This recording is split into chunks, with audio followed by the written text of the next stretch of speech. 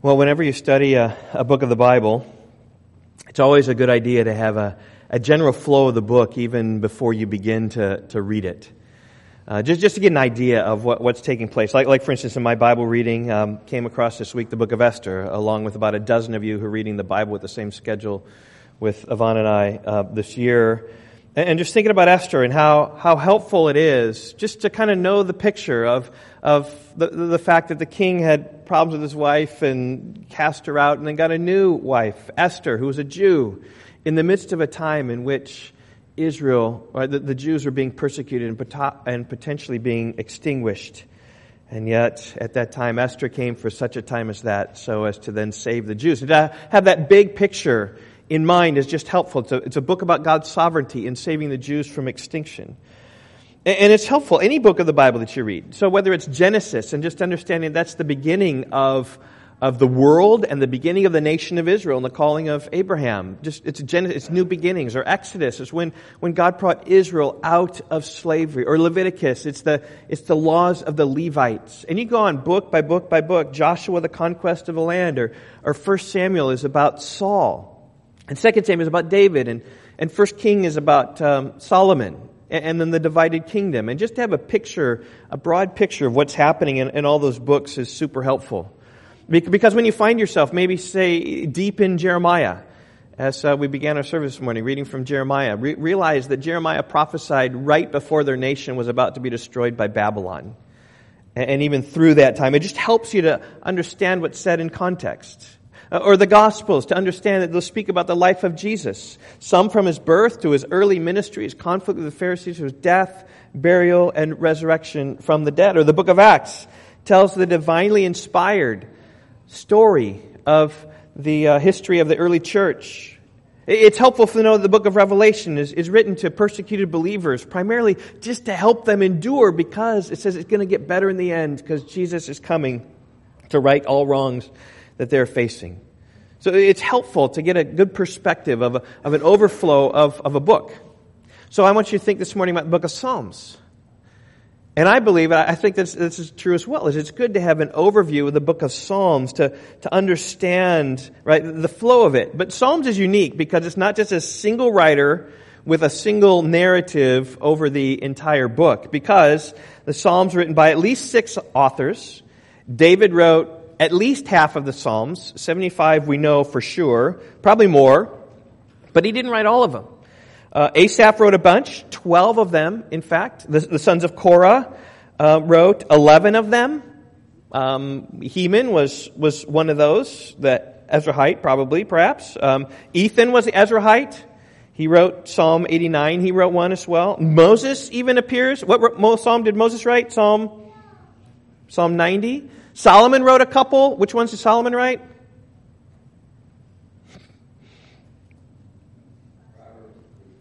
Yeah, which Psalms did he write? Not sure if you know that. Maybe not. Psalm 72 and Psalm 127, it says right at the top, Psalms of Solomon. There are 48 Psalms that are anonymous. We don't know who wrote them. And really presents an interesting thought about the flow of the book of Psalms, because they're individual writers. Like, they did not have a big overarching intent of the book of Psalms, and yet somebody arranged them. And I happen to believe that it was divinely inspired, how they are arranged. They're arranged in the English Bible just like they are arranged in the Hebrew Bible. And in fact, if you look at the Psalms, they're arranged into 5 books. I'm not sure if you know that. The first book is the first 41 Psalms.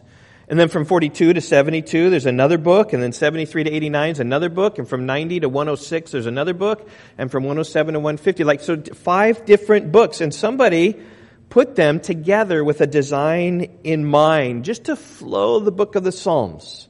And I'm sure that as each psalm was inspired, God an idea where it was going to go in the Psalter as they were arranged together. And so I was thinking about this, the flow of the book of Psalms. I think it's much like devotional books. Like, I have a devotional book on my shelf.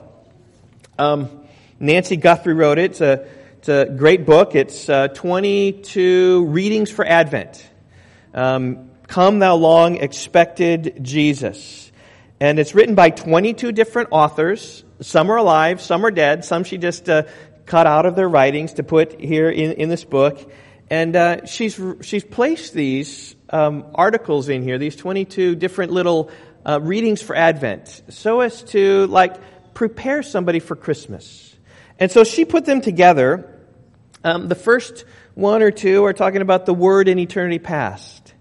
And then it continues to Mary's encounter with Gabriel.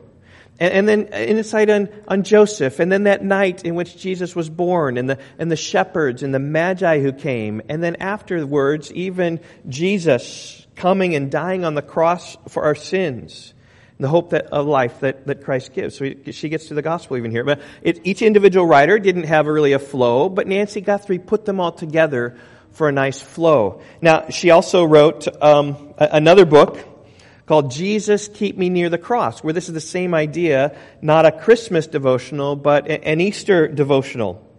And it has 25 different readings by 25 different authors, some of them alive or some of them dead. And the idea of the book is to lead up to Easter. And so even here, right, beginning with the ministry of Jesus, the events of leading up to going to Jerusalem, were then prayed in Gethsemane, and the betrayal and the trial and the horrors of the cross and what he spoke from the cross, and then his death and his burial, but then also his resurrection and the power then in our lives as we await his coming. Even one chapter in here is written by Johnny Erickson Tada. She reflects upon the coming of Jesus and just she'll get a new body.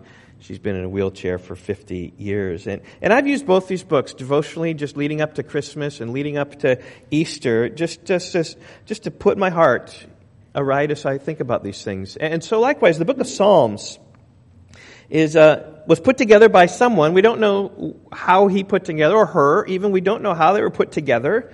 But somehow they're arranged for us. And I do think that there is some sense of a natural flow in the book of Psalms. In fact, I just looked yesterday, and O. Palmer Robinson wrote a book called The Flow of the Psalms, in which he gets into this, trying to figure out how all the Psalms go together. And he's got some...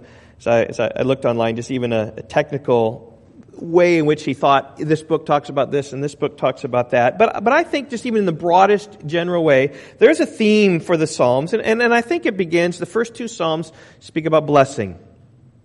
Remember Psalm 1, blessed is the man who walks not in the counsel of the wicked, nor stands in the path of sinners, nor sits in the seat of scoffers, but his delight is in the law of the Lord, and on his law he meditates day and night. Just the blessing of the one who meditates on God's word. And then Psalm 2 even speaks about the blessing of the one who bows down and worships and kisses the Son of God. And then from there we get into a lot of David's troubles and trials as he deals with running from Saul and becoming a king and having difficulties. And so it sort of goes down in terms of having difficulties, and it reaches the bottom pit. I think Psalm 77, right in the middle of that psalm, 7, 8, and 9, are like the lowest that the Psalms get. When the psalmist says this, will the Lord spurn forever and never again be favorable? Like it starts off with this great blessing about those following God, and yet reaches the point of despair. Even Psalm 77 verse 8, has the steadfast love forever ceased?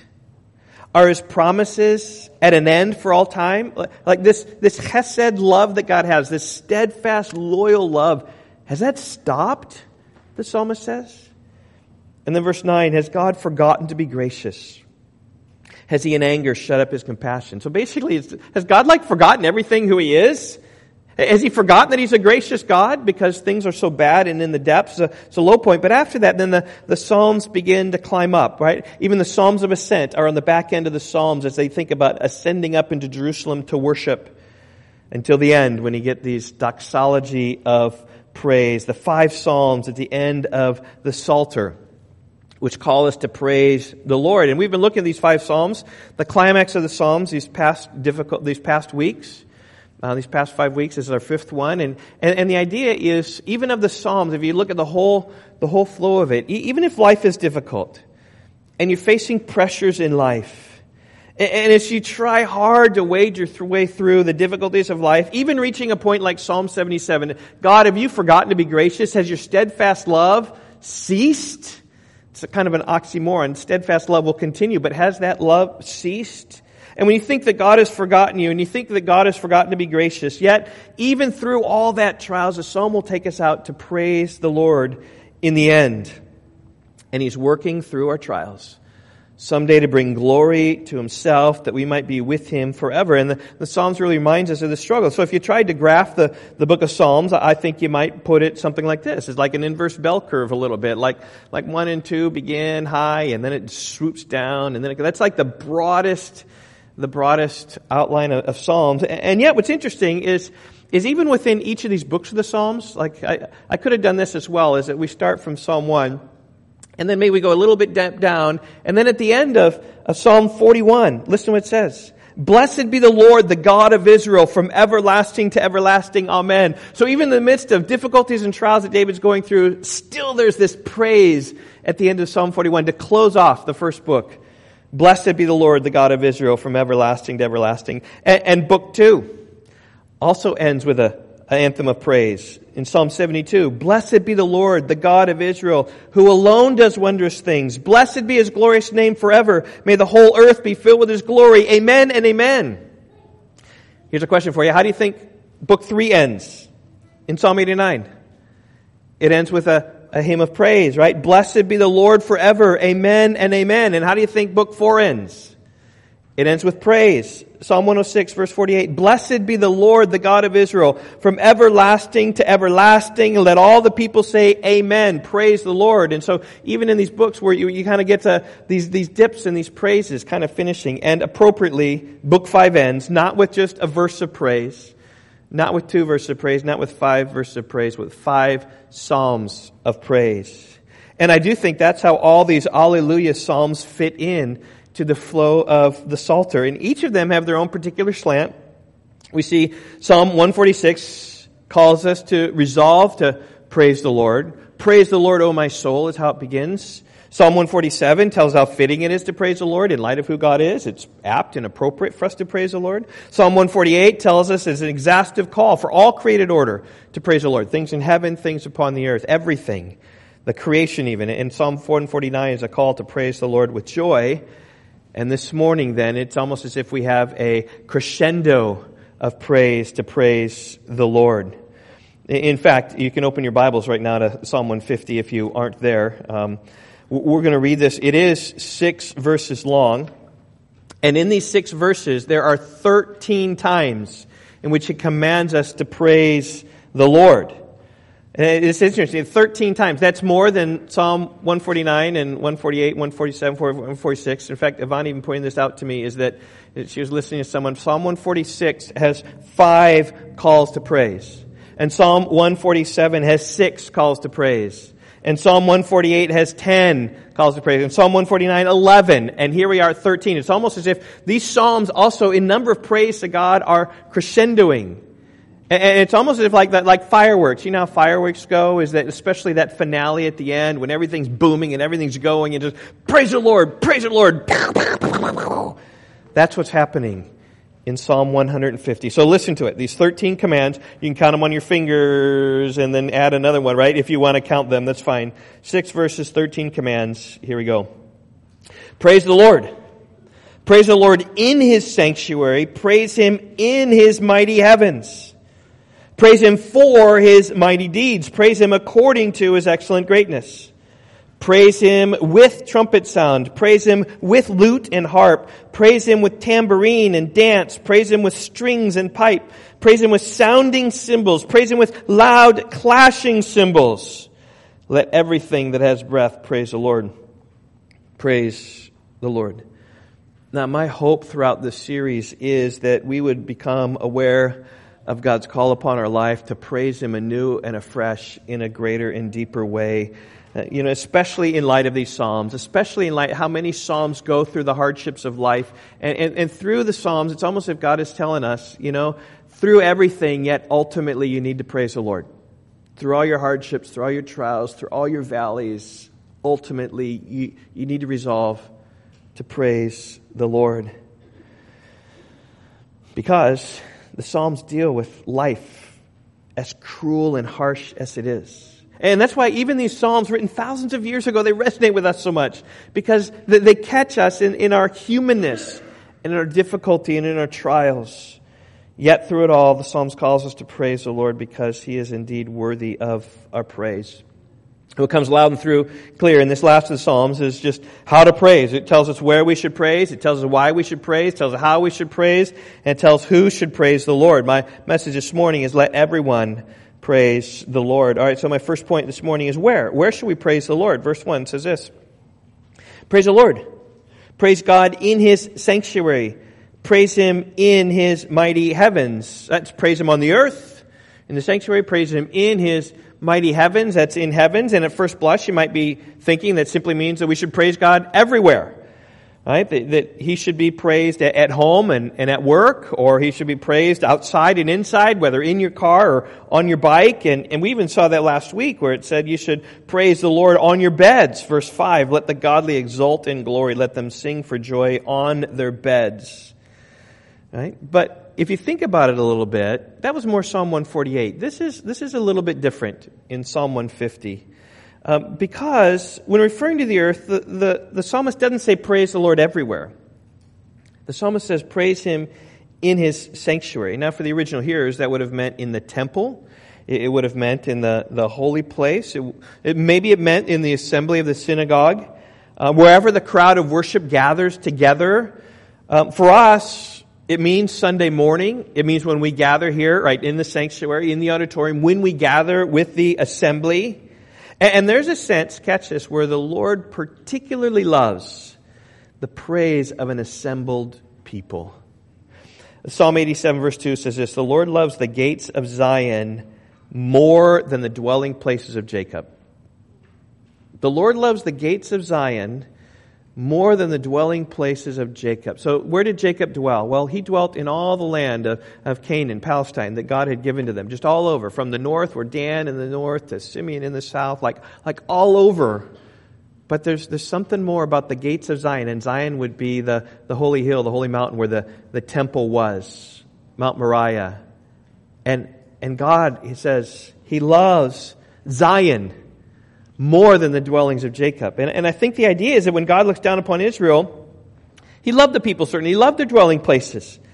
But there's a special place in His heart that He loved the gates of Zion, the inner city of Jerusalem, where His people would come and worship Him in a way that was special, that was greater than in the other ways. Now, certainly God wants to be praised everywhere, but there are certain places, particularly in the gathering of the assembly, that He particularly delights in. And the people of God have a similar desire. Psalm 84 verse 10, maybe you know this, a day in your courts is better than 1,000 elsewhere. Right? A day with your people in church is better than 1,000 outside of the church. Sunday is a day I long for. I look forward to this day. That's what the psalmist is saying. I'd rather be a doorkeeper in the house of God than to dwell in the tents of wickedness. I'd rather be right here with God's people than to be out there. And so when you think about church and Sunday, the attitude I often think about is spending a day at the lake. I would say ocean, but ocean is too windy and too harsh and often gives me headaches with all the brightness. I like the lake. Yvonne likes the ocean with the crashing waves and with the wind and the seeing as far as she can on the horizon. I like the Wisconsin lake where the water goes lap, lap, lap, and there's trees all around. I love a day at the lake. And so likewise, you should long to church to be like your day at the lake. There's the inner heart and the desire that you would rather be a day in your courts than 1,000 elsewhere. And if that's your heart and that's your attitude, boy, there are times when you just can't make it to church, right? There are times where you can't be in the assembly, but what happens to you? Are you like, oh man, I want to go to the lake. All right, I want to go to the church where I get refreshed. That's the heart attitude of the psalmist that says, I'd rather be here than thousands elsewhere. It's not that you have to come here. Oh, I got to go to church. Oh, I got to fulfill my duty. It's not all about that. It's about being where God is, finding pleasure in there. God loves that place. The people of God loves that place. And if we can't be with God's people, worshiping together, there might likewise be a sorrow of your soul. In Psalm 42, the psalmist was in depression. And that's why he said, why are you in despair, O my soul? And he talked to himself. He said, hope in God, for I shall yet praise Him. So here he was. His problem was that he was away from the people of God. Something had kept him from the sanctuary, from the assembly. And he remembered the happy days when he would go with the throng in procession to the house of God, when he would go with glad shouts and songs of praise, when the multitude were there keeping his festival, and he was longing for those times, yet in his anguish he was away. And so he was in despair. And I think that we faced a similar thing during the days of COVID when we were forced to separate. We're forced to be away from the people of God. Do you remember the first time you gathered back with people after having been away for whatever it was, weeks or months? Maybe some sense of years. Was it great to be in the church? I remember it's interesting when we were doing this COVID hit, we were on sabbatical, we were in California that just locked down almost everything and just more than Illinois, okay, if you can believe that. It was more locked down than Illinois, and the church just could not get together. And while I was in California on sabbatical, I watched more church than I ever would have been at church. I mean, we went on sabbatical longing to be, hey, we can just be part of a church, just sit in the auditorium, sit in the audience, and be involved in Sunday school class, and be involved in the home Bible study on Wednesday night or Friday nights or whatever, but instead, we just watched remotely. And I would typically watch 3 services at home easy, like kind of just watching through all the services, taking all that in. And heard some great things, watched some great preachers. But it's interesting that the service that impacted me the most was the first time I was indoors at a church, probably the worst sermon I heard all summer long. But it was with God's people. And there was something there that invigorated me far more than just watching on a screen. And I'm sure maybe you experienced that. It's maybe you're home or maybe you're online right now. I don't know. There's just something you can watch. Boy, and I say, if you're, why not watch someone who's a much better preacher than I am? Why not? Because you're missing the experience. The one thing that I can give that a lot of celebrity pastors with great gifts cannot give, they can't give you their love. I can give you my love. I can give you a personal experience. I can pray for you. I can put my arm around you. I can cry with you. I can rejoice with you. I can visit with you in the hospital. I can be at your friend's house. I can do those things. But it's just a desire. And we kind of felt that a little bit as we were apart from that. But where to praise the Lord? In the sanctuary is where we ought to praise the Lord. Well, why ought we to praise the Lord? That's verse 2. Right, where the first one was the word in, this is the word for. Praise Him for His mighty deeds. Praise Him according to His excellent greatness. Right? The idea is the same, right? Praise Him for His mighty deeds. Praise Him for His excellent greatness. Now, often the question is asked, why should we praise God? 2 answers, right? Because of who He is and because of what He does. That's just a real simple answer. I'm not sure if that's a catechism from someplace. I'm not sure, but it's a good answer. Why should we praise God? Because of who He is and because of what He does. And in fact, that's we saw that last week. Praise the Lord because of who God is. Psalm 149 verse 2. Let Israel be glad in his Maker. Let the children of Zion rejoice in their King. That God's the Creator, worthy of praise. He's their King who rules over them. He is worthy of praise. And to this you could add many more titles. God is our Savior. He's worthy of praise. He's our rock and He's our fortress. He is worthy of all praise. Okay, help me now. God is holy. He is worthy of all praise. God is all powerful. He is worthy of all praise. God is all-knowing. He is worthy of all praise. God is omnipresent. He is worthy of all praise. Just who He is an opportunity to praise the Lord. And also, God is to be worshipped for what He has done. Think about biblical history, whether creating the world, He's our Maker, or even choosing Abraham from Ur of the Chaldeans, out of all the people on the face of the earth, choosing Abraham to be the father of faith of the Jewish people, and then we are of the faith of Abraham. So we slide in there as well. That God redeemed Israel from slavery, from difficult circumstances. God brought them out of that to be a free people. God gave Israel a king to rule them. God brought Israel back into the land after a time of exile in Babylon. He came in the person of Jesus Christ, the God-man, to show us how to live. He died on the cross for our sins. He will come again to give us new bodies, sinless bodies. Indeed, God is to be worshipped for what He has done. And here in Psalm 150 verse 2, we see both these reasons. God is worshipped because of who He is and what He's done. Right? Praise Him for His mighty deeds. That's what He does. Praise Him according to His excellent greatness. That's who He is.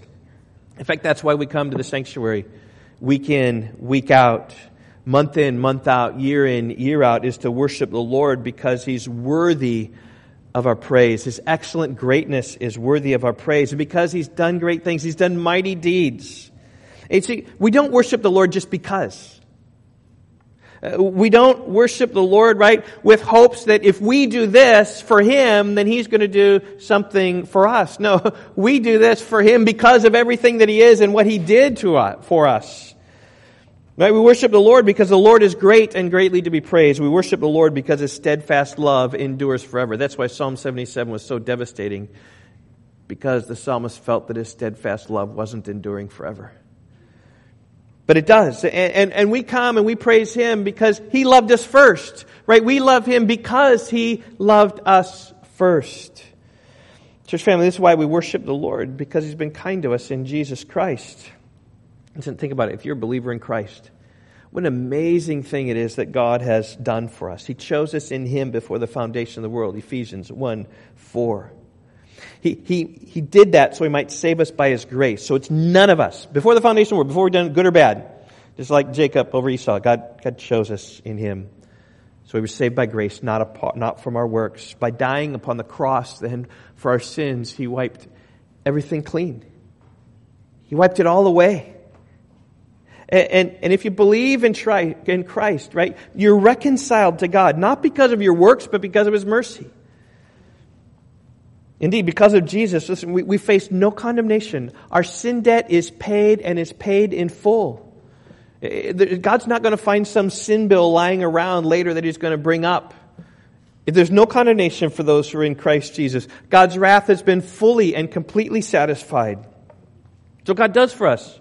He's brought us out of the kingdom of darkness, brought us into His kingdom of His Son, and He's promised to return to bring us safely into heaven, where we can fellowship with the Lord forever, where He will be our God, and we will be His children. Fellow heirs with Jesus Christ. Everything that Jesus Christ inherits, we are fellow heirs with Him, like we are brothers and sisters with Jesus, inheriting the kingdom as well. Is that reason to praise God? Because what He has done for us? See, when we're believed, right, we're no longer condemned in our sin, but we are kept secure in the love of Christ that He has for us. Romans 8, nothing will separate us from the love of God that's in Christ Jesus our Lord. Nothing. That's why we praise the Lord. That's why we praise Him as new covenant believers, because in Him He's abounded with blessings upon us. Well, let's go on. How? This is verses 3 through 5, and we've already had a living illustration of this, so we don't need to spend a lot of time on this. But how are we to praise the Lord? Praise Him with trumpet sound, praise Him with lute and harp, praise Him with tambourine and dance, praise Him with strings and pipe, praise Him with sounding cymbals, praise Him with loud clashing cymbals. And the emphasis here is upon music and instruments. In fact, it is appropriate as we gather together. Oftentimes the focus of worship is song. It's when we can sing doctrine together, when we can sing words of affirmation together, and all of us in harmony. The way to do that is with song, with words you repeat over and over again, with words that you commit to memory. And I hope you try to commit some of the songs to memory. I sing the mighty power of God that made the mountains rise, that spread His flowing seas abroad and built the lofty skies. I sing the wisdom that ordained the sun to rule the day, and all the stars and hearts obey. I forget exactly what it is, but at least it's there, right? If Ryan, you were singing it, I would get the whole thing. And I sang it from memory, just because it's there, and because songs we sing often should be sung from memory. Music is a way of stirring us also, right? In our praise of God like nothing else. I want you to picture the rock concert, totally secular, okay? I want you to picture the rock concert and all the thousands of crowd, the people there, right? Just moving and dancing, right? And there's a way that music can just move us and stir us. Now, they, of course, are worshiping the secular people up front, probably wicked, it's all get out, right? But that's a picture of worship. But our worship ought to be not people on the stage, but ought to be directed up to the Lord God in heaven. As music stirs us in a way that's unique to praise the Lord. And that's with instruments. As we're turned to God. And in verses 3 through 5, we see all types of instruments. We see the trumpet. Okay, typically we think of a trumpet, we think of a 3-valve deal. But back then, this is probably the trumpet. Probably just a long blast, more like our bugle.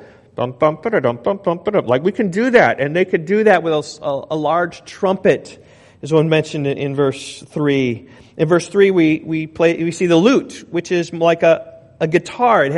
Some of them had even 10 strings on them. Maybe misstrummed a little bit like that. In verse 3, we see the harp.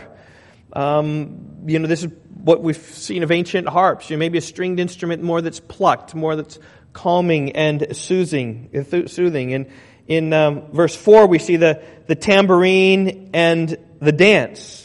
In fact, tambourine and dance often go together. In fact, often in Scripture, it is with the women who are dancing. And I'm not sure why that is, but it's the women in Exodus chapter 15. When the horse and the rider came into the sea after the Red Sea, when Israel followed along and they followed after, and when they were sunk in the sea, it says in Exodus 15, then Miriam the prophetess, the sister of Aaron, took a tambourine in her hand, and all the women went out with her with tambourines and dancing. And Miriam sang to them, sing to the Lord, for he has triumphed gloriously. The horse and rider he has thrown into the sea. And so just the dancing with tambourines, particularly women, I'm not sure. In verse 3, we see the harp. Another stringed instrument. In verse 4, we see, tambourine. And verse 4, we see the strings and pipe. Now, strings was just, again, like the lyre there, or maybe the other things, the lute, I guess. Just the stringed instruments. But here, the pipe, I've heard it said maybe it's like starting with an organ. Different pipes or different lengths, like this man has, different pipes, you can sing them there. Maybe it's like a recorder, maybe it's like a flute, but somehow just a pipe from a reed that you can have. And in verse 5, you see the cymbals.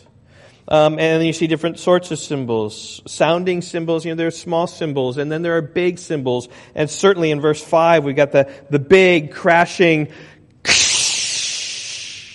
just a big crescendo. So I don't think anyone brought big cymbals today. I didn't hear any big cymbals today. But these range from percussion instruments to string instruments to breath instruments, just all over. And I don't think the point is that we need to have these biblical instruments, what they had in Bible times. I think the point is just we need to have lots of instruments.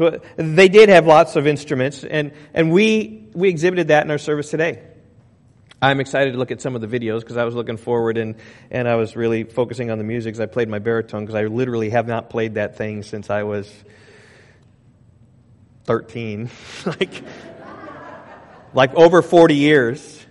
And so I was playing it last night. I pulled it out. I've blown it a little bit, but never played music for 40 years. And Yvonne was quite impressed. Okay. And muscle memory, just to encourage you all. So... But there's just music we had. There's all types of music. And even we see this when the temple was dedicated, the ark was brought into the temple. I think it was maybe a little bit chaotic like our time was. 2 Chronicles 6:11 talks about bringing the ark into the temple after the temple had been built. And finally there, and on this day where the procession comes and the ark is going into the tabernacle, into the Holy of Holies there. It says when the priest came out of the holy place, for all the priests who were present had consecrated themselves without regard to the divisions. And all the Levitical singers, Asaph and Heman and Jeduthun and their sons and their kinsmen, arrayed in fine linen. Right? So picture with me a marching band in their fine linen with all their instruments coming out with cymbals, harps, lyres, stood east of the altar with 120 priests who were trumpeters. So that makes our stuff pale in comparison to what was taking place there. And it was the duty of the trumpeters and the singers to make themselves heard in unison in praise and thanksgiving to the Lord. And when the song was raised and the trumpets and cymbals and other music and praise to the Lord, they said this, for he is good, his steadfast love endures forever. The house of the Lord was filled with a cloud, so that the priests could not stand to minister because of the cloud. For the glory of the Lord had filled the house of the God. And so you just picture there, just this loudness coming and there's all these people singing praise to God when the ark finally came in there. And God, I think, showed his pleasure as his presence came down in a cloud. And just what a time that would have been. Now, a cloud didn't come down upon us, but we had a we had a good and enjoyable time, like our song during our service. But I do think the point is that we should be poised with an assortment of musical instruments. Any musical instrument that you have can be used to praise the Lord. Boy, if you can praise the Lord with a tambourine, I think you can praise the Lord with about any instrument. And we should use in our worship, right, an assortment of instruments. Whatever's appropriate for our culture, whatever's appropriate for your skill. Like, we don't want to, I'm not going to be playing the baritone anytime soon, okay, for our worship services, okay, because I'm pretty bad. I missed quite a few notes. But I was close, right? But if you play an instrument, and if you just say, hey, I just want to be more excellent, and just talk with Ryan, and we'll bring you in as is appropriate, as you won't be distracting. That's what we want to do in our worship, is to be undistracting excellence. So you don't even notice, but we have instruments here, and we are singing to the Lord. And all of you are to be involved in the worship, because not only does verse 3 tell us how with musical instruments and with dancing, but also we see in verse 6 who. Let everything that has breath praise the Lord.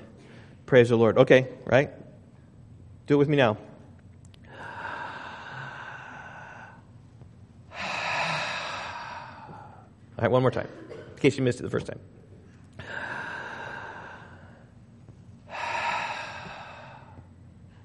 That officially qualifies you as one who can praise the Lord. And I do think at this point that it is the next instrument.